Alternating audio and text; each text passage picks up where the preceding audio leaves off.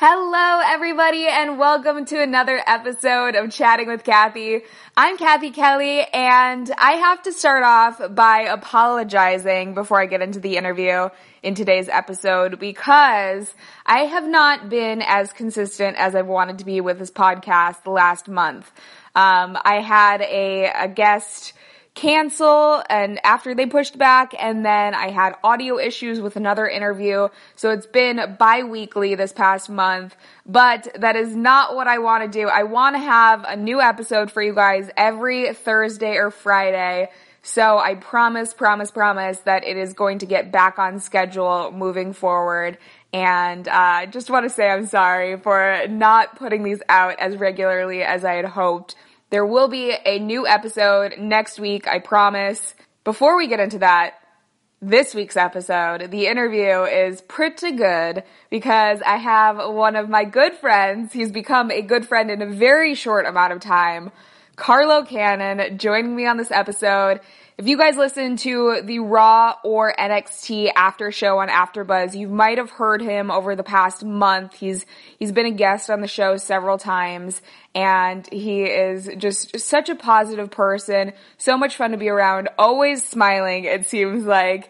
And I think that you guys are really going to enjoy the episode because we talk about how he got his start in wrestling, how he continues to do charity work, all of his travels, and of course we talk about the staples like what his favorite cereal is and other super serious conversation. So without further ado, my interview with Carlo Cannon. My guest today, Carlo Cannon. That was really good. Thank you for coming in. Thank you for having me. Yes, and obviously you have been very busy since you've been in the States from podcasting and traveling all around, I feel like. Yeah, I'm trying. I guess. I don't know. I didn't even know what this trip was. It was just... Yeah, I want to talk to you about why you came over here and how we met and all of that stuff on today's episode. But first, I want to bring it back to the very beginning because for those that don't know who you are a wrestler, professional wrestler. That I am. And you are from Melbourne, Australia. Very good. You even said it almost Australian. Melbourne. Ugh, you gotta just move over already. And, so how did you get your start in wrestling? Obviously, I know it's something that you've loved your entire life. But... Yeah. Look, wrestling for me, like when I was a little boy, when I was about 5, I didn't have many friends. We'd moved from my parents moved from the Philippines to Australia to give me a better life. And not much has changed. No, clearly not. A kid. It's going to be one of those ones, isn't it? Yep. So they moved from the Philippines, an amazing life they had, and gave it all up to give me a shot at a better life. Wow. So they lived in the country, moved into the city, and I didn't really have many friends. So, I used to be that kid that used to sit on the fence and the footballs and the soccer balls would hit me, and then I was quite sad and lonely as a kid. And then, do you remember the Philippines at all? No, well, I was born in Australia, but I was brought to the Philippines when I was maybe a couple of years old just to get baptized. So all my godparents are in the Philippines. Yeah. So I never had any cool godparents to buy me gifts. See, it's tough. It's a tough life, I tell you. But it was good as a kid. I'd play alone and just hang out, and I'd make friends easy, but just I always felt really lonely, and my uncle came and showed me pro wrestling on a little VHS, and I brought it to show and tell, and then I became the popular kid. Whoa. I was the cool kid because wrestling, and the parents didn't like me. Do you know what show he gave you? Okay, so I remember Hulk Hogan being handcuffed to the ropes by Big Boss Man, and my uncle was like, that's so bad, and I'm like, this is so good, I like the guy that's handcuffing him, and he's like, no, we like Hulk Hogan. I'm like, no, I like this guy with the handcuffs because he's smart. And I later on met Big Boss Man when I was 5, which is the coolest thing ever. So yeah, he showed me wrestling, and I brought the VHS to school, and the parents didn't like me because I introduced their kids to violence. Yeah. But all the kids liked me, and then they let me read because I didn't like reading, and they let me read wrestling books, which is nice of them. And I'm talking about the capacity crowd of 75,000 people when I'm 5 and 6. So obviously you're very extroverted person now. I feel like you make friends very easily. So when was that transition? I'm a little bit of a social butterfly. That's all. I don't know. You were a caterpillar before. Now you're a beautiful butterfly. I'm a Butterfree. I'm a Pokemon fan. I'm a Butterfree. I evolved. I did evolve. But yeah, and then level up. I did. It's all that training. And then I guess as growing up, I never thought I was going to become a wrestler because I always thought I was one. Embarrassingly, this is embarrassing. I used to draw like the faces of wrestlers on pieces of paper and then stick them on my pillows and then put my underwear on the pillows and then beat them up. I can't believe I told you that. Which wrestlers did you do that to specifically? I did Hulk Hogan because I wanted to beat him up. Yeah. That's when did he was you handcuff Hollywood. him to your bed? No, there was no arms. Oh. But I was doing like flipping pile drivers back when I was a kid. So Duh. I invented that move when I was 7. I used to beat him up and that's what I used to do. And like when I would... Like as a kid, I'm very visual, so you have to draw things when you add. It's like I used to draw like 2 Rowdy Piper bagpipes plus 3 Rowdy Piper bagpipes equals 5. Oh my gosh. Rowdy Piper bagpipes. So you're great at math. No, I was terrible. Oh. I was terrible at maths, but I tried. E for effort, at maths. Right? At maths. Great at English too. Oh no, we're like only a few minutes in. So obviously, I mean, I know this, but you were one of Lance Storm's first students. You were his very first student. Yes, correct. How, did you have any wrestling training before that, or what prompted you to, this kid from Australia, decide to go all the way to Canada to take classes from someone you had never worked with before? When you put it that way, it sounds crazy. It does sound crazy. I mean, it's awesome. It's crazy awesome, but it is a little bit crazy. You have to have a few screws loose to do something like that. Oh, wow. Again. Or just be very passionate. Okay, how about, let's go with passionate. Yeah. I like that one. When I was 16, I was like, I'm going to do this. So I was like, I guess I used to watch ECW, WCW, all of it. Mostly WCW and ECW because we didn't really get WWE. So I was tape trading like a little nerd, and I found ECW and I saw Lance Storm on it, and I'm like, oh, this is really cool. And then when he jumped ship to WCW, no one knew who he was but me. And all my friends didn't know who he was, so I'm like, I know him, he's really cool. So he's like, that's my guy. I know someone that no one else knows. So I was like, I want to be just like him. So I contacted the Hart family when I was 16. I sent them an email on the old Yahoo, because that's what it was back then. And they said, wait till you're 18 and come over. So I saved money, I worked some jobs, and I moved over when I was 18. And I actually got advice in the wrestling business when I was, just before I moved over from, I was finding like wrestlers online, and I found a guy named Lenny, and I sent him a message, and I was just like, what advice do you have if I want to be a wrestler? And he gave me advice. Turns out, which is crazy now, he's Dr. Luther, and he was one of the guys that used to run with Jericho and Lance and Don Callis. So it's just a really big full circle that, this guy that gave me advice before I ever met Lance is now like a friend of mine, and I'm 10 years in. So I moved to Calgary, at 18 years old. I was staying at a guy's house who I'd met at the airport for the first time. His name was Tyler. He was a friend of a friend of a friend of a friend. Oh my god. And had a mattress in his apartment, like in a spare room, as far south from Calgary as you can get. It was like at least an hour and a half from like anything. But it's closer than Australia. It sure is. So after that 20-something hour flight, I moved to Calgary, and then I lived with him, and then I got a job straight away because I had a visa. So I worked at at Build-A-Bear workshop. Stuffing teddy bears. That was what I was doing. Yes, I did. And then I worked at Spare Parts, which is like selling goggles and hats and stuff. And I don't know anything about goggles and watches. And I cannot tell you how obsessed I was with Build-A-Bear when really? I was in junior high. That's so funny. Yeah, I would beg to go there. Really? Do you have? I think I got 2 over the course of my lifetime, which is pretty cool. I was pretty good. I used to run the birthday parties and stuff, and I knew all about those teddy bears. Yeah. There's only 3 guys working there. You put the little heart in and you I do. it, you make a wish. I make you do everything. You have to jump up and down to wake the heart up, and you have to yell wake up to it and spin in a circle. What is something, because I think you've told me this before, what is something that you would do to embarrass guys who come in with their girlfriends when they're trying to be really cute and romantic and build a teddy bear together? Well, a lot of the guys don't want to go in there with their girlfriends, so they're acting all tough. So I would make them, they'd have to kiss the heart. And they have to make a wish. They have to jump up and down and give the heart some energy. They have to yell, wake up. And they'd be like, oh, wake up. I'm like, mate, you gotta, men. I'm like, mate, you gotta bloody yell. I'm like, oh, you don't love your girlfriend, do you? And she's like looking at him, giving him the evils. And he's like, all right, I guess I do love it. And he's yelling, wake up. And he's looking at me. He's like, why are you doing this? I'm like, because I can. I have to enjoy my day, right? I have to be happy from 9 a.m. till like 10 p.m. So I thought that's why I picked that place, because I'm like, I walk past this store and I'm like, everyone's really happy here. If I'm going to work in another country and I don't know anyone, I'm going to work where everyone's really happy. Know right? where someone or a place that also has very, very, very happy employees? Where's that? Trader Joe's. I've never met a happy Trader Joe's employee. What's a Trader Joe's? It's a grocery store. Like, is it? Yeah, they have like cheaper food. You're going to take me to a Trader Joe's? Yeah. All right, cool. I'll take you to America. Sweet. I'll take you to Build-A-Bear. They might let me go through well, in Calgary they'd let me do it. Yeah. Probably not here. So were there no wrestling schools in Australia at the time? Or I'd gone...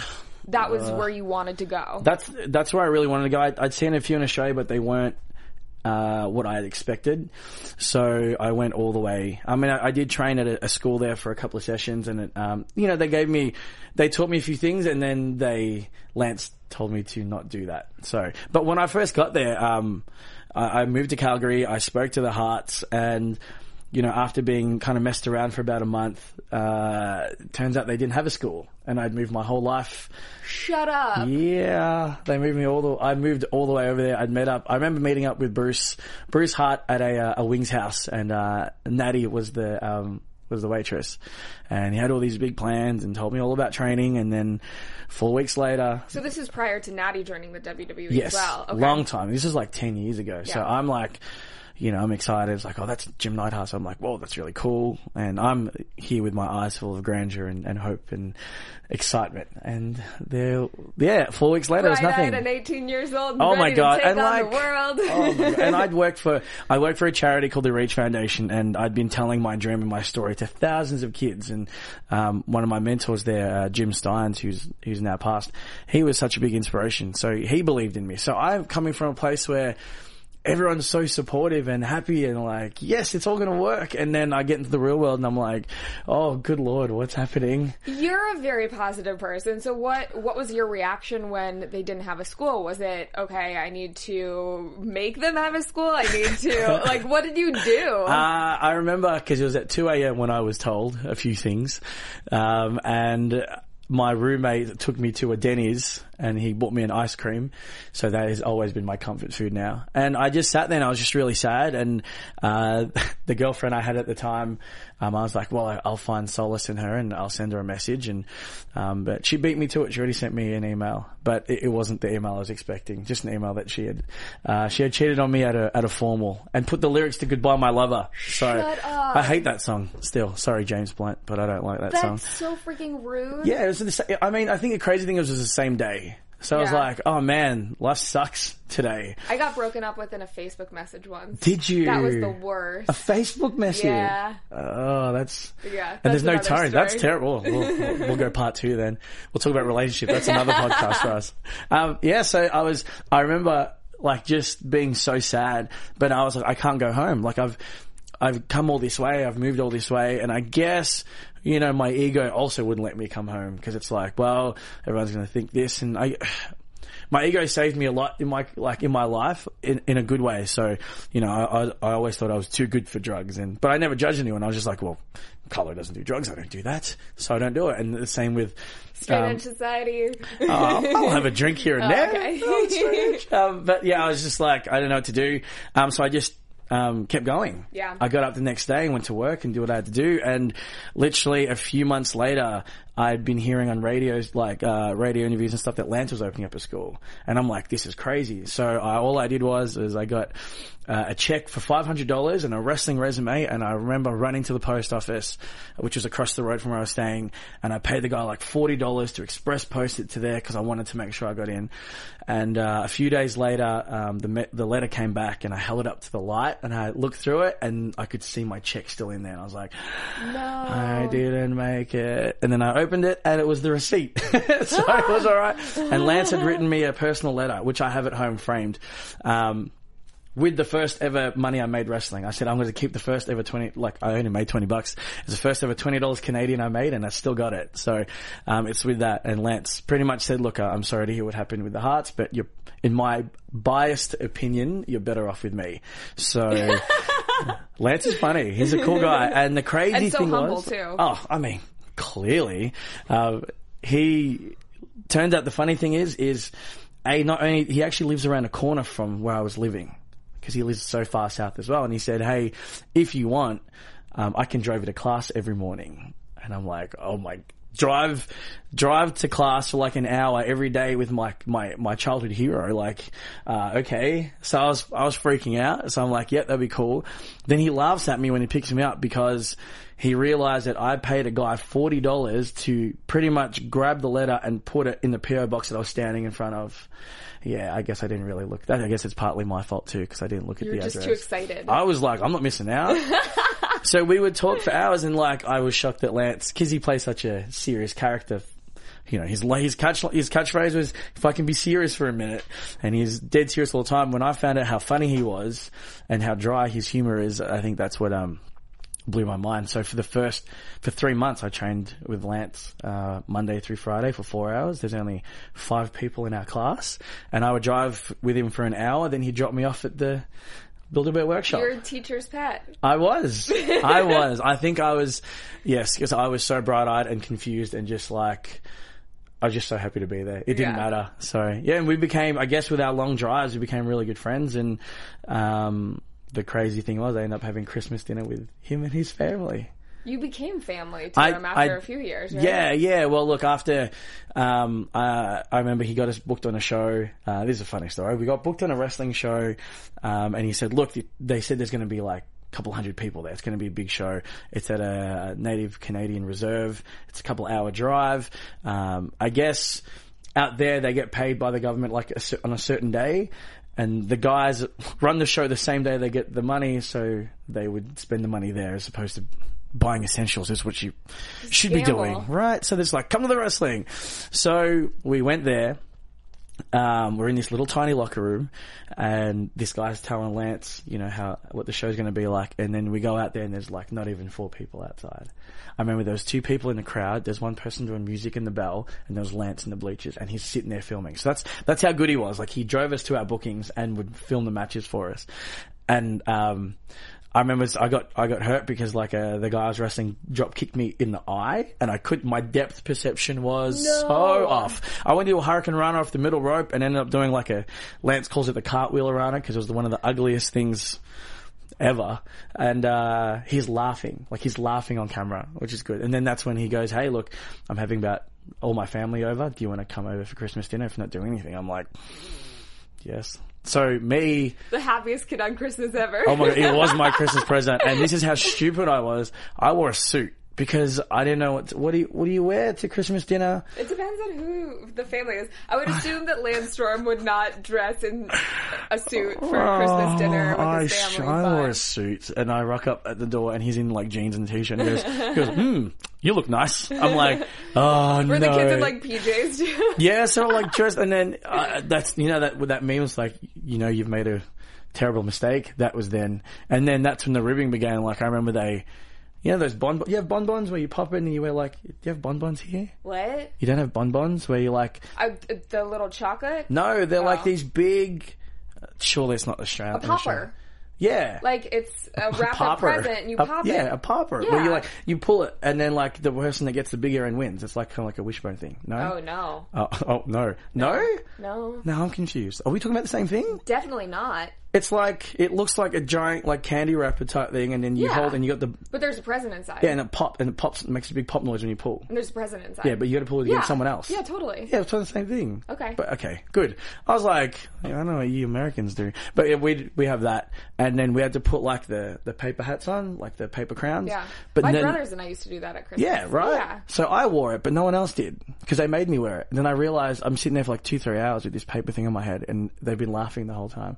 And that's when I knew Lance was going to rib me for as long as I was going to be around. Yeah. So, other than wrestling moves, what is the biggest thing that you learned or took away from training with him? He Lance, like a lot of people say, you know, he's helped a lot of people get their WWE careers and helped them in all aspects of wrestling. But for me, he literally changed my life. Like, I mean, he was a hero for me growing up, but he's the guy that gives me faith in so many things, and not only just wrestling, but I mean, look, there's not many. If you look at wrestling couples and relationships, not many stay together or they stay the same, but even like in general, and he's still been with his amazing wife Tina, and they got 2 beautiful kids. And from what you told me, he's just a family man. He is the best. He's the best. Like, he will do anything and everything for anyone, especially those that you know, that do good by him. And like, you know, he took me in. I lived with him for 6 months when he got injured. Mm-hmm. He blew his knee out, and I lived with him for 6 months, and I got to see the kind of man that he is. And you also ended up helping take over training at his school during that time. Yeah, so I remember I went to visit Canada for 2 weeks because I had never seen it, because all I did was work, and I took my best friend Chris Knight over with me, and literally Lance had just got back from wrestling. I think it was Japan or Europe, and he blew his knee out, and he was walking with a cane, and he couldn't walk. And I said to his wife, I said, look, if you want, I'll cancel my flight home. I can stay in Canada without a visa for 6 months. I can stay there. 6 months? Yeah, I can stay for 6 months. The U.S. does not like people then. No, it's only 3 months here. You have to leave. Get out, boy. So I was like, I can stay for 6 months, and I'll just take all the bumps for you. For him, so he wouldn't have to. He could just teach, and I'll just do everything else. And I could be there for the guys and stuff. And Tina says, look, he's very stubborn. He's going to say no, but insist. I'm like, okay. So I spoke to Lance, and he goes, yes, that'd be excellent. I was like, oh, no resistance. You know he's in pain. Yeah, he's like, please stay. I'm like, okay. I'm like, well, where can I stay? Do you know, you got a lot of connections. Do you have anyone I can stay with? And he goes, well, my wife loves you and my kids love you. Do you want to live in our basement? Like, we have a spare room. I'm like, oh my God. Like, yes. So I did. I stayed with him, and like, they'd pay me to babysit when they could go out and have dinners. You're like the older teenage child. Well, I don't know why I'm telling you this, because he's going to laugh, but he came up with a nickname for me. What is it? He calls me Manny, because I'm the male nanny. Oh yeah. That totally makes sense. Yeah, I don't like it. Male nanny. He's like, hey Manny. I'm like, how about just Carlo works, Lance. That'd be great. I'm going to start calling you Manny. Please don't call me Manny. That's terrible. So I'd babysit his kids. I taught little Rachel, I believe she was 6 or 7 at the time. I taught her how to tie a shoelace, and that was like really cool. And they're like 15, 16 now, and I'm like, oh my God, what's happening? But I saw him. He carries such strong morals and beliefs, and he sticks by them, and he's very, you know, he doesn't judge, but he's there to support you regardless. You know, I know, like, for instance, in this business of pro wrestling, when it comes to, like, you know, with drugs and all that kind of stuff, and I told him, look, I'm never going to do that stuff out of respect for you and all that. And he said to me, he's like, look, that's excellent, and just know you might hit a glass ceiling because they might want something like this. But, you know, makes me happy. And I call him to this day for advice. Yeah. Do you know what I mean? And sometimes if I'm being stupid, he will reel my head in and send me a message and be like, put your head in. Yes, like, those are the best people in your life, the people that are able to check you when you need that, because I feel like there's so many people who are going to be happy or positive when you're succeeding, but if you're making an ass out of yourself, they're the first to exactly. It's away. Like, oh, that's just who they are. It's like, no, like, if I'm being an idiot, if I become arrogant or whatever, just that's what family does. That's what family is, and that's what I think. I think it's rare as well. I think even in relationships and friendships, you don't really have that these days. Everyone's too PC and trying to, you know, be politically correct and make other people happy. And at the end of the day, it's like having someone with a booger in their face. It's like, are you going to tell them, or are you going to sit there and let them have like? Sit there and just laugh at it. Yeah, that's my entertainment. So no, I'm kidding. Is there something on my face? We're not recording. This isn't a video, right? But yeah, so like, that's what he taught me. He taught me a lot of how to become a man, because I was a boy. And I was a boy when I was over there, and I was 18, I was naive, and I was just like, life, wrestling, and he gave me the reality checks, and he goes, look, I know this was happening to you, but do this. And maybe you should do this, or think about this. And same as Tina, his wife, like, I would go out partying and get home at like 1 or 2 in the morning, and she'd be on the couch reading a book, and she'd give me advice, and we'd chat. Past your bedtime. I had curfews. Oh my God. So like, we'd all go That's hilarious. We'd all go to the gym together, and then the boys like, hey Carlo, come hang out at the house and, you know, come chill out with us. I'm like, yeah, that sounds cool. And Lance goes, what time are you going to be home for dinner? I'm like, he sounds like Batman, by the way. I'm like, I don't know. It's like, dinner's at 6. Don't be late. okay, sure, Lance. And then the wife's like, man, you got a curfew. I'm like, yeah, I'm not allowed to be home at certain times. And I would so much rather be in your position though than the oh hell yeah, like out Lance partying or whatever. Hey Carlo, yes, I remember. This is something Lance said to me. You probably won't remember it, but last time I was there, I was at his house. We were having dinner. He goes, "Hey Carlo, do you like Family Guy?" I'm like, yeah, it's all right. And he goes, "I don't." That was it. I love Lance. He's my favorite. I mean, you've told me several stories which are hilarious. I don't know if we can go into too much depth since the podcast is only an hour-ish long. I know. But I do thoroughly enjoy all of the stories, and he seems like an awesome guy. Well, you'll just have to do a chatting with Kathy with him, Yeah. and bring me and him, and One I'll day. call him from Goals. Australia. We'll just go to Calgary. You want to go to Calgary? Let's go. Yeah. Well, I'm going to bring you to I can see there Australia. for 6 months. That's right, without a visa. Me too. I'll meet you there. So I wanted to know, after you finished your training there, or how long were you there in total? So I was there for 3 months initially. I was there for a full year, but trained with Lance probably like 3 to 4 months, and Okay. it was wrestling, and then I came home and then came back for another 6 months. So I guess in my rookie year of pro wrestling, I had well over like 600-700 hours of ring time. So being in the ring was easy for me, like chain and all that kind of stuff, bumping. It just became natural because I did it for so long in my first year. When you got back to Australia, what was your game plan there? Was it just getting into wrestling, or? I was lost. I'm not gonna lie. When I got back to Australia, I just came from this amazing world and this whole like dreams. I was like, what's going on? And I came back home and I didn't know what to do. And I wrestled for a few companies and here and there, and it was very stagnant. I was just up and down. And I always felt lost back home. Like there's so much talent, but we don't get seen. And our fans are like incredible in Australia, and we're spoilt by them, and you don't realize how spoiled you are till you leave. And the stuff that you've shown me too is really high quality. Our production, Mikey J, who does all my video stuff and is one of the owners of Melbourne City Wrestling, he's been with me since day one, and he does amazing work. Amazing. Seriously. He could easily be working for WWE doing that kind of stuff. Like he's that talented. So, like I just didn't know what to do, and I found myself always going back to Canada. I think I've done Lance's 6 times now. What? Yeah, because I did the first one, then I did 2 in a row when I went back. Sylvester Lafore, he was in that class too, and then I came back with Emma. Yeah. So I went. There's a handful of people in NXT right now and other wrestling promotions as well, but especially in WWE that came from Lance Storm's schools. They're all from there. Everyone always asks me, "Like, what's with all the Australians going there?" I'm like, "Well, I send them all there." Like. I'm waiting for that commission, Lance. Just go halfway across the world Fly and there. it'll be worth it. I mean, now I have my school now, and that's really good. But I still recommend people that have been wrestling for years to go over there and do it. He just sees things that other people don't, and he has those connections in the WWE because they know how good he is. So why not? Like when I tell people what school should I go to when they go overseas, I'm like, why wouldn't you go to someone that's proven to have that many students succeed in not only WWE but in their careers? Yeah. And have the respect. I mean, I came into wrestling wanting the respect of other wrestlers and other workers, saying that, this guy does justice for pro wrestling, and he cuts great promos, and he's not just a guy that does spots. He's the guy that can work and tell a story, and that's what I love about wrestling. That's what I fell in love with.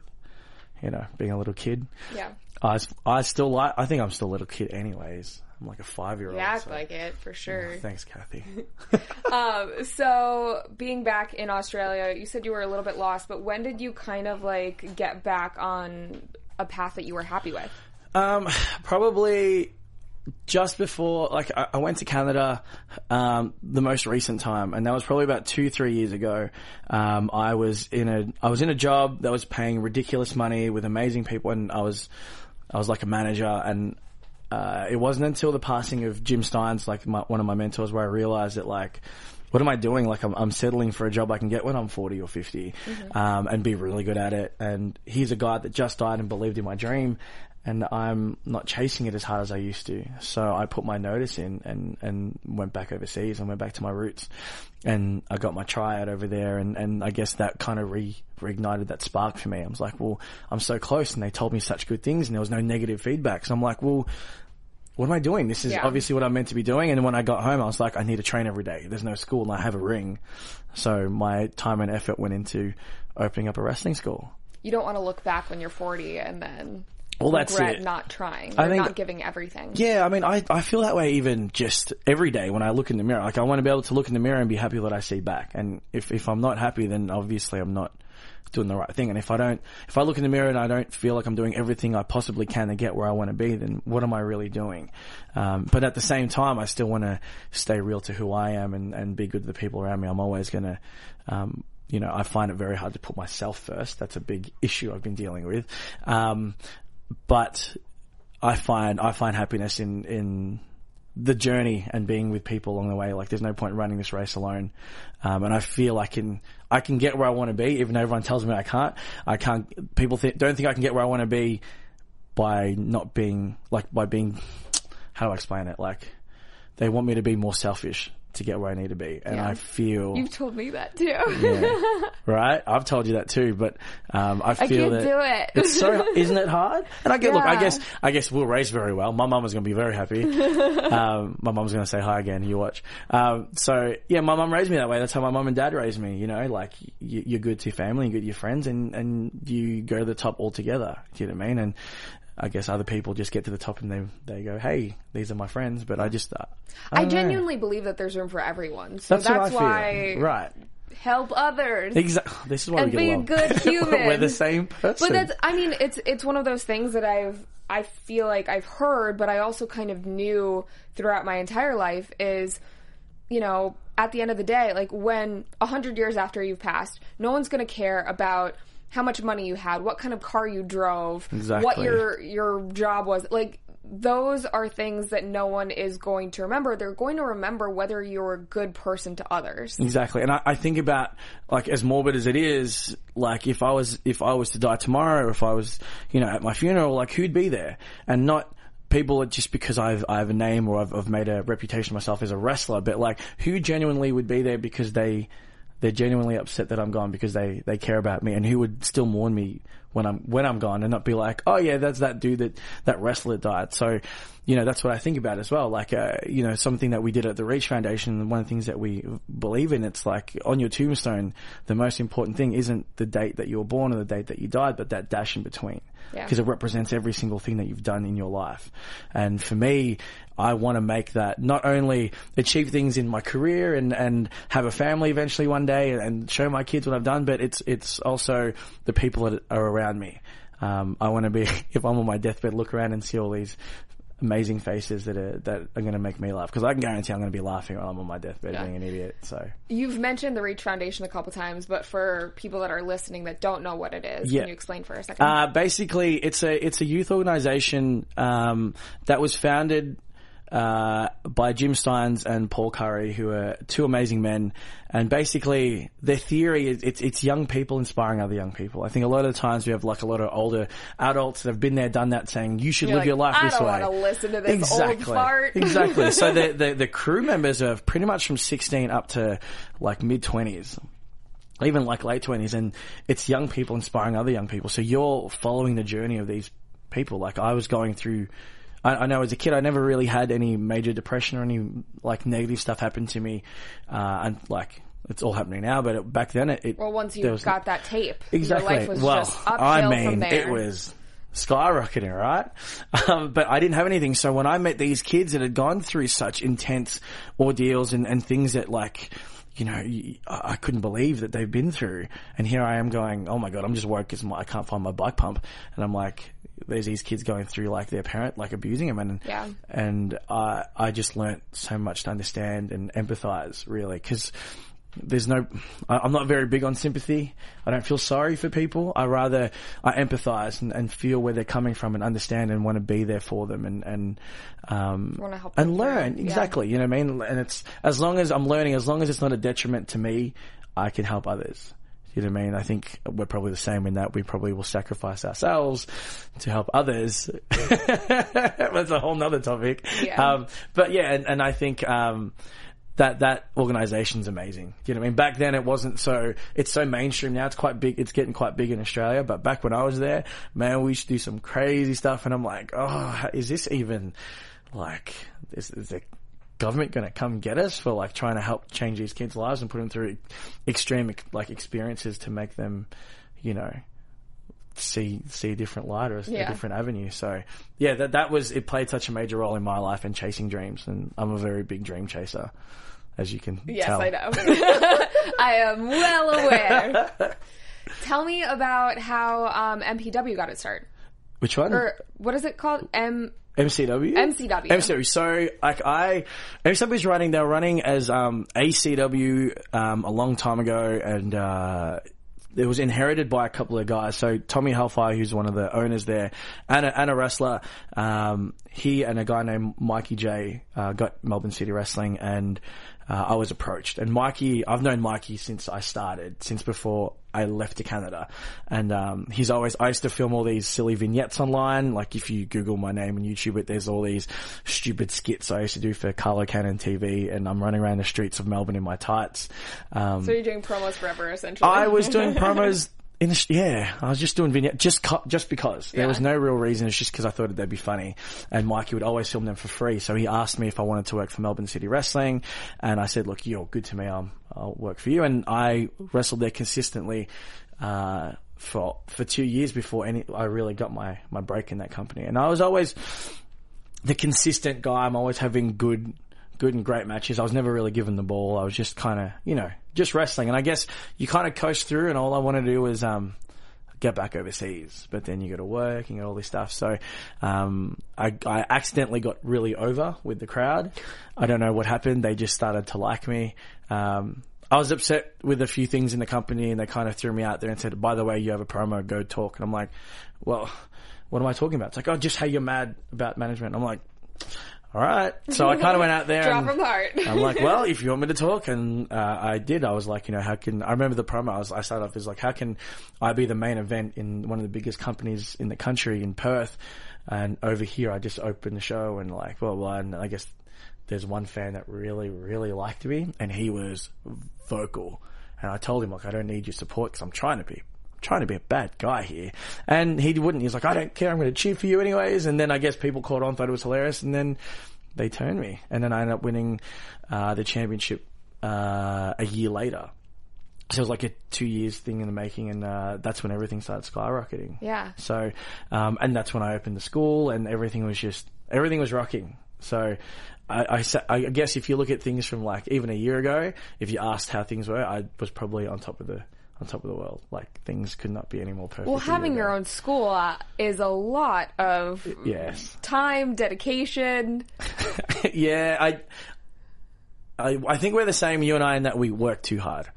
But we don't think it's enough. Oh, I don't think so. I could work more. Exactly. We work too hard, but we don't think it's enough. Exactly. I was supposed to have a phone interview, and I was like, oh yeah, you could totally call me at 4 a.m. today. I'll wake up.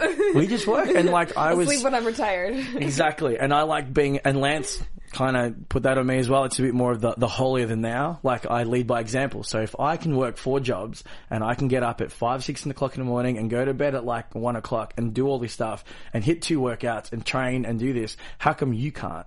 And that's what I tell my students. I'm like, well, I've done this today, so how come you can't do it? And they're like, oh, well, I can't really complain. You know what I mean?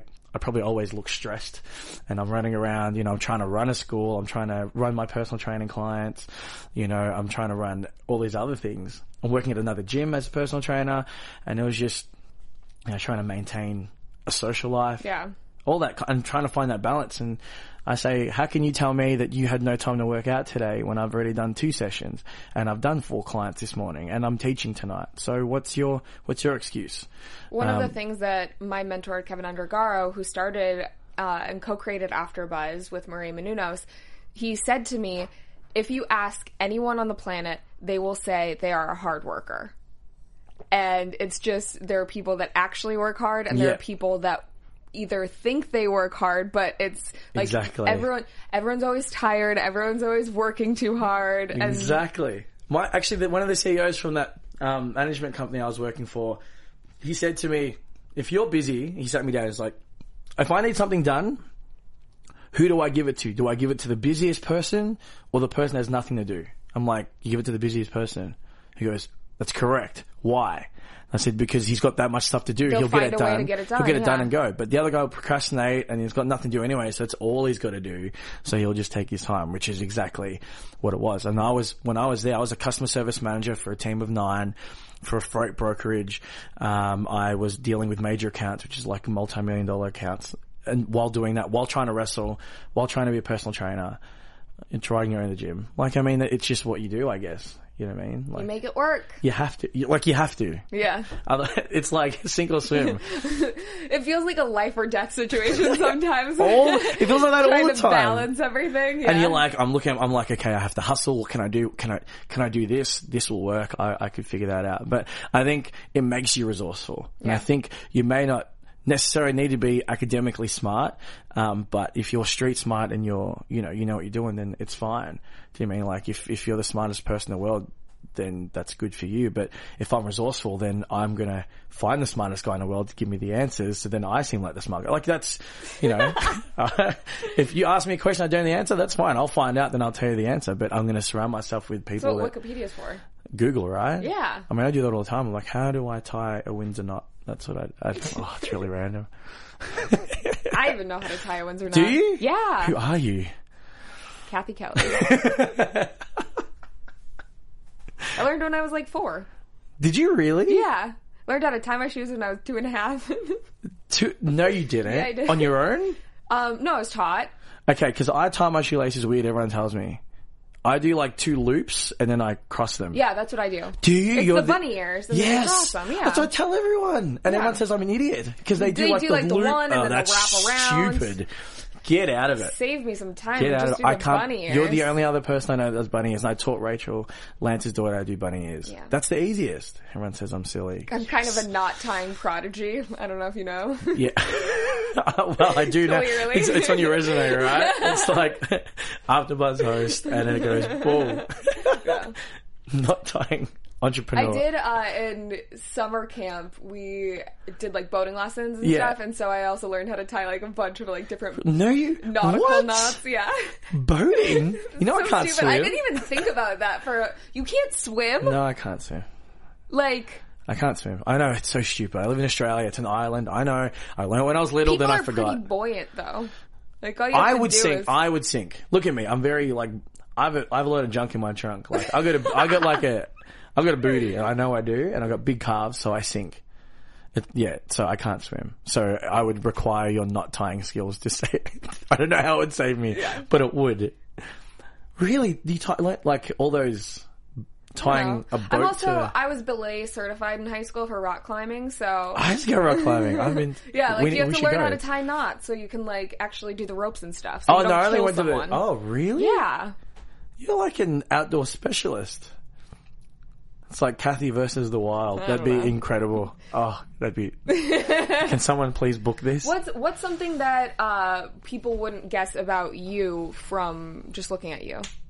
I don't know. I look quite different anyways. People look at me, the first thing they say is, you don't look the way you sound. I mean, for the people that are just listening and have never seen you before, you have a mohawk. I have a blonde mohawk-ish. And you are smiling constantly. And I'm very brown. And yeah, I don't know. What would they not know about me? Or what's something that I don't know about you that would surprise me? You know pretty much everything. You know what, actually... This is funny. I love slam poetry, which is funny, right? Which isn't a normal thing. I don't go out and watch it, but there's little things. Do you perform? No. Oh. But I've watched a lot, and it does help with my promos. Yeah. But I watch a lot of it. I just love. They have so much conviction in the words that they're saying. Oh God, it's the intention, the conviction, the way that the wordplay. I find it so interesting. I think. These days our vocabulary has been so short, and especially in Australia, we're one of the laziest countries ever. We abbreviate everything. We don't even say Australia properly. So that pretty much says it all. So if when you did like Australian slam poetry, it'd be like, Australia. Yeah.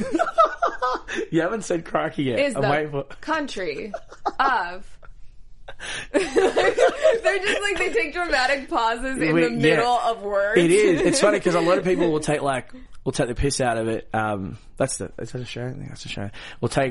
We'll like joke around with slam poetry, but like I've seen some of the most powerful stuff and I'm sitting there going, whoa, I love wordplay. I love that's why I think your puns they make me laugh. I try not to tell you. And Ty Matthews just wants to kill himself. Because I do it all the time to him in the car and he gets really upset with me. But he's so good at puns too. Doesn't he not just He gives me the side look like, really? I mean, that's one of the reasons we became friends, was because of like puns and wordplay. And then now I feel like he just hates me and wants me to go jump off a cliff or something. I guess I have a lot of energy. But here's something that's a bit interesting. Like, I find myself, I adapt to rooms a lot. So if I walk into a room and there's someone with ridiculously high energy, I will find myself just kind of like staying very quiet and observing. Yeah. But I do it like, I'm very conscious of it now, and I never thought I was. I thought I would just do it, but I'm so conscious of it. Like, I find that I don't just stay strong with my personality and this is who I am and this is what's you're gonna get. I'm very, if someone's loud, wants to be attention, I'm like, that's cool, you can be attention, I'm just going to chill out and I can kind of have a break type thing. And then if the attention comes on me, then I will be who I am. But, like I don't need to be center of attention all the time, but I do enjoy it. So something that I want you to describe to listeners is tap out to love. Where did that come from? Because you were talking about it at, I think it's hilarious. You've told me about it several times. I've witnessed it. And bringing up Ty Matthews just reminded me of how much I wanted to talk about it. Okay, so from back, would have been how many years ago now, a company in Perth called EPW. They are a gigantic family and I love them to death. I was the probably only place I'd work for free and fly for free because I just believe in what they're doing. And there's a few guys there that I'm very close friends with. A couple of them, Kingston, a friend of mine, Kingston, and Slater, who's from Adelaide, Damien Slater. They're all ridiculously talented wrestlers, but as you know, when it comes to wrestling, can get a little handsy. Very handsy. We're very affectionate men. We're very we're comfortable with our sexuality. So there's a thing that they would do because boys being boys, they want to fight and be rough and make you tap out legit, which is just too easy. It's too violent. We can't get hurt before our matches, right? So they had a thing. Kingston does it all the time. So if he's listening, he'll know. He calls it tap out to love. So he'll hug you or like nuzzle into your neck or like try to kiss you on the neck or whatever, and you're just too much. And then Slater's the best because he taps out immediately. Like as soon as anyone gets close, he's like tapping out straight away. So it's very funny. I think it's hilarious. And some guys will go very far. They're on the floor and I'm like, this is getting intense. Yeah. No one's tapping out, and that's when I walk away normally because I'm like, I don't know how far they're going to go in a locker room. But and you brought that to the US. Did I? Have I? No. Just the terminology. Yeah. Yeah. Did I bring that here? I think I did do it. Probably. I say a lot of inappropriate things to make people laugh. I just like laughing. I think it's funny. So I want to know, where do you see yourself, or where do you want to be in 5 to 10 years? Like, what is the goal? Well, I think the goal always is WWE. I think that's something I was wanting since I was 5. Do you know what I mean? So being a 5-year-old watching WWE, you can't help not want to be there. Do you know what I mean? I guess, I love wrestling so much. I love the art of storytelling and going out there and you make people feel emotions without saying a word. And that I think is so magic. And that's, when I was a little kid and I used to watch wrestling, I got that feeling. And now I feel it's my responsibility to give the same to the people and the kids that watch. So I want to do that in the largest platform possible. And where else could you, what better place than WWE? So, I mean, I'd love to be there. I also love teaching, and seeing my students and seeing how talented guys like a JXT back home and Emmanuel and, all these guys, Fox, these kids, they're working so hard, and they're so supportive of me, and there's a different feeling, you know what I mean? The rush you get in adrenaline, I'm sure when you're out in front of a crowd and they're cheering, responding to your actions is incredible. But there's that also feeling where you've watched your kid grow from nothing, like, into a confident person, deliver on stage and do exactly what you've told them and it works. That's also something too, you know what I mean? So I'd love to be working for WWE. I mean, how could you not, you know, be on that main stage and sharing that, but also passing on my knowledge. We're helpers. I can't not help and teach and share what I've got with everyone else. Cause what's the point of having all this stuff you've got no one to share it with? Like, what's the point? It's boring. Yeah.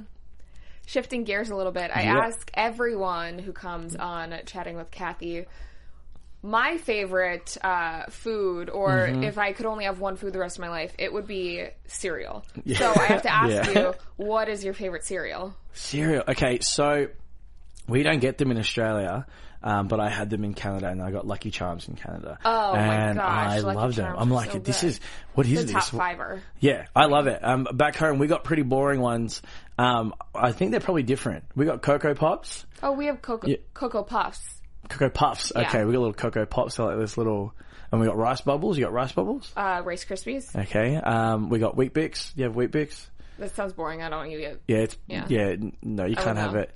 You can't have it without a lot of sugar on it. Yeah. Like a lot of sugar That's on what, it. when I was little, my mom wouldn't let me have the sugary cereals like the Lucky Charms or the So Apple what did you Jacks. have? So I would have Rice Krispies, but I would take a packet of sugar and... Yeah, that's what I did. Which is probably just the same thing. It's the same thing. But we don't, like, I probably have I love Lucky Charms. Like, Ty Matthews has bought all these, like, cereals because he's, like, he loves cereal.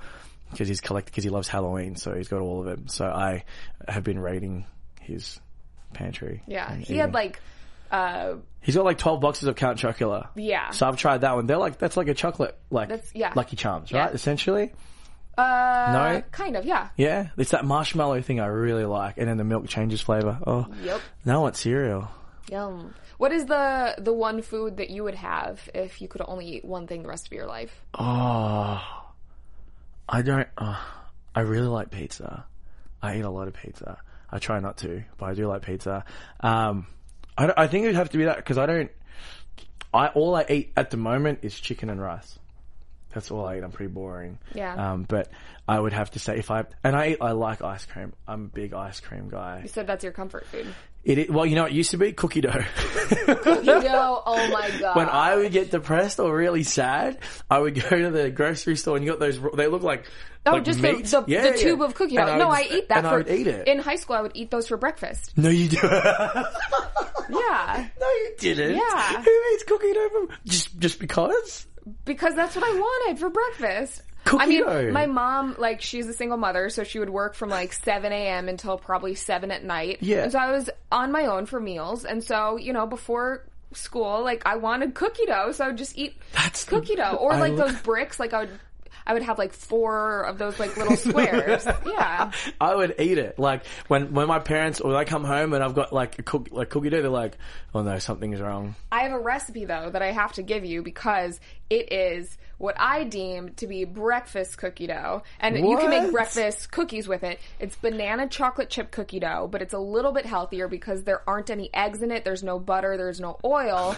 It's, instead of all those things, you take a stick or, you take a banana, which is the equivalent to a stick of butter, approximately in size, and you take a 4-ounce container of applesauce instead of eggs, and you mix that in with the flour, the sugar, baking soda, and a little bit of salt, chocolate chips. That sounds good. So good. Can you make it for me, please, before I leave? I'm leaving soon. Yeah. So you have to make it. I love home cooked meal. That's like the ultimate. I mean, I bake a lot, but... You do. You haven't baked me anything. I haven't tried anything you made. What? I feel like I've baked several times since you've been here. Yeah, Maybe you've just missed out on them. Yeah, I feel that's on purpose.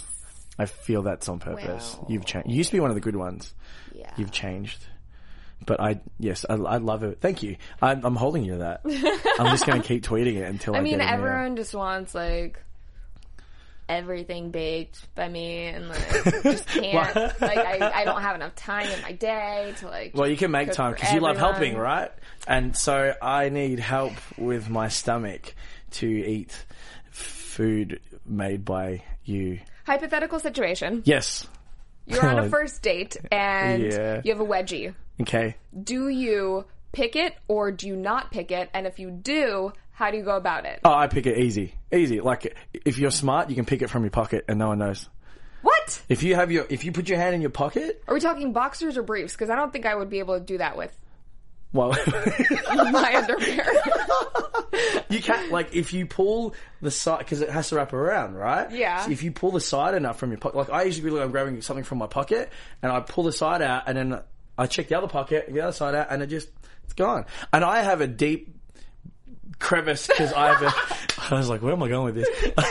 Because of this Beyonce booty I got over here. So, like, I have You said junk in your trunk. well, it's not junk, because if you know what to do with it, I guess it's not junk, right? But my this butt, I've got this thing called hungry bum. So I get a lot of hungry bum. If I drop something, pick up on the floor, my butt just eats whatever shorts, pants, underwear I've got, and I have an instant wedgie all the time.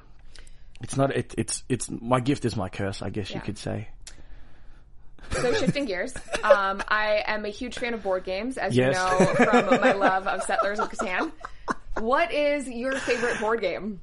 Every game, because I win them all. So That is like, yet to be proven. No. Like, I do. Like, Monopoly, I would destroy Monopoly. Uno, I'm like the killer. I just beat my 9-year-old niece at Monopoly, so I'm kind of the Monopoly queen. All right. And Well, I think even your what is it, Settlers of Catan. Yeah, I'd probably beat you at that too. Yeah. Like, give me like 10 minutes to figure out how to play, and I'd probably get you. I reckon. Yeah. I love board games. I mean, I practice a lot. I have the app on my phone, so I don't really know. You don't know the strategies yet. You told me one of the strategies. So yeah, but the like most basic of basic strategies. mate, you're playing with fire here. I reckon you'd be in a lot of trouble. I reckon I'm pretty good. I like Monopoly. Yeah. I'm really good at that. I like card games and stuff, like Uno. I do like Uno. I'm a huge fan of Guess Who. That's a great one. Battleships. Battleship. Yeah, I struggle with Battleship. Oh, yeah. But when it comes to like any board games, like, remember Game Life. of Life? Oh, we That just was my same favorite. thing. Clue. Clue? I think they call it Cluedo. Where you're Cluedo. from. We got Clue. Where I'm not from outer space. You're an alien. You said that a few times to me, and you just say it in passing as if I don't hear That's one of it. my favorite emojis: the alien emoji and the rocket ship emoji. So is that so? If I was going back to Australia, that's what you're going to send me? Because I'm an alien going back. Oh well, that would just What's your favorite emoji? The if octopus. you were an emoji. Oh, okay, octopus. On the Android though, because it celebrates. It looks like it's celebrating. What? Yeah, it's different to the iPhone one. Weird. Yeah, it's got its arms up and it's celebrating. So I guess when I send that, I'm celebrating as an octopus, but then other people get it and it's just like this purple ugly thing, and I'm like, oh wait, that doesn't make see. I always do the side smirk one because I feel like a lot of people don't understand when I'm being sarcastic. Do you know what that means in Australia? What? That means like you're down to hook up.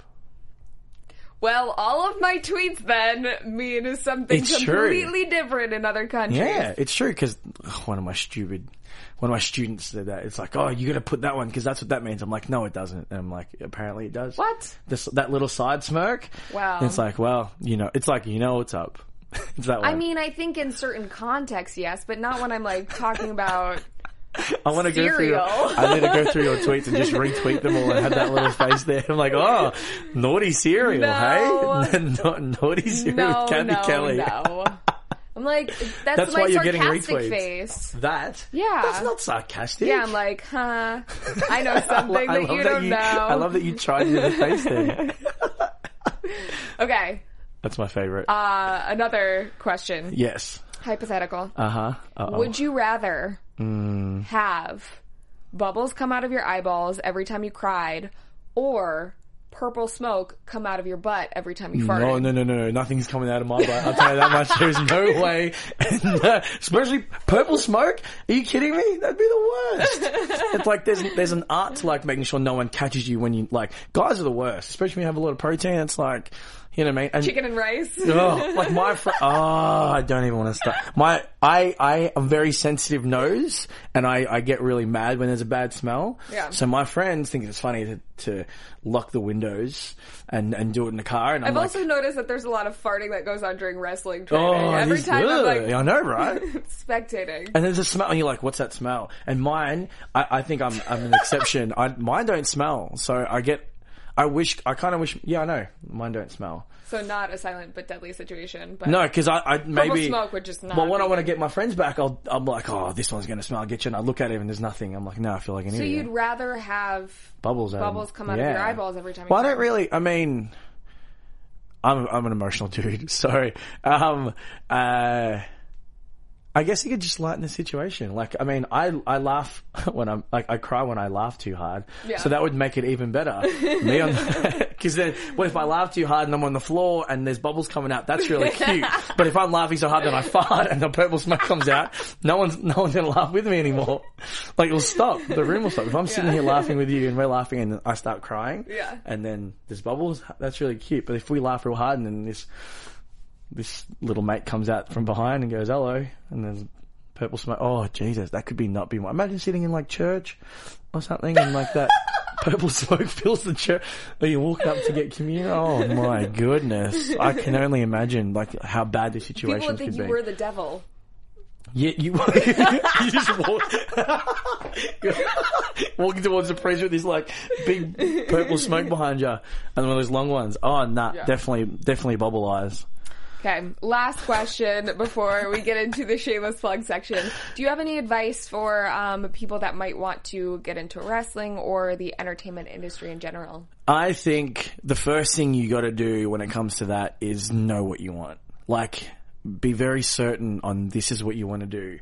Because obviously, you know, with entertainment and obviously with wrestling, there's so much crap you have to go through, and there's a lot of unpredictability. A lot of things that's going to make you question what you want in life, and you know, one day you're going to be on top of the world, and the next you're at the bottom, and you got to go, why am I doing this, and is this worth it? And if you don't want to get in like 5-6 years in of giving your hard, like, money, time, effort into going, I didn't really want this. Do you know what I mean? And if you really want it, then you got to give it 110%. There's no point. You can't half-ass it. And I think you know that too. Like, you got to do 120%. When it comes to wrestling, I would say get in the best shape as you possibly can, because the wrestling aspect to it, I feel I can teach pretty much anyone, and as long as they're willing to learn. But the hardest thing is, for instance, for me, I'm not the tallest guy in the world, so you put me next to like a 6'8" bodybuilder. You know, I might be an exceptional wrestler, but they're going to look at him before me, and that's just a look thing. So, find a way to look. There's a reason why I have a blonde mohawk, for crying out loud. And I'm brown and I sound Australian. So, it's about standing out and being passionate about what you want. I think once you're passionate and your intentions are good, you can't really go wrong. Because at the end of the day, if you're giving 120% and you care about what you're doing and you care about the people around you and you're not trying to step on other people to get there, at the end of the day, it doesn't necessarily mean you're going to be successful, but you're going to be happy. And I think at the end of the day, we spend too much time chasing success and not happiness. Hopefully they can go hand in hand. Wise words. Oh, I try. I'm not good at maths, though. Yeah. Or Englishes. You're the worst. Awesome. Well, Carlo, this brings us to our shameless plug section. So if people would like to follow your journey on Twitter, Instagram, all that stuff, where can they find you? They can find me, you ready? At Carlo Cannon, with a thick R there. And you can follow my wrestling school at Vicious Pursuit. So you can find all those on Instagram and the Twitter. Awesome. Thank you. Thanks for coming in. Oh, thanks for having me. It was too much fun. That went really quick. That interview really did feel like it just flew by. So I hope you guys enjoyed it. I am so thankful to be able to call Carlo a friend and loved having him on this week's episode. Of course, follow his journey on Twitter and Instagram. You can also follow me on Twitter at Catherine Kelly and on Instagram at Kathy Kelly. I'm on Periscope and Snapchat as well. If you guys have 30 seconds, take that time and just go over to iTunes, type in Chatting with Kathy, and then subscribe and rate the podcast. Helps me out so much, and then also helps other people find the show. Let me know what you think, what you like about the podcast, what improvements might be able to be made, and what guests you'd like to hear from in the future, and I will try to get them on the show. Thank you to everyone at AfterBuzz who has helped make this podcast possible, from Kevin Undergaro to Phil Svitek to Mark Donica, Stephen Lemieux, and of course, thanks to you guys for listening every week. I promise, again, there will be another episode next Thursday or Friday. So until that time, thanks for listening. Bye.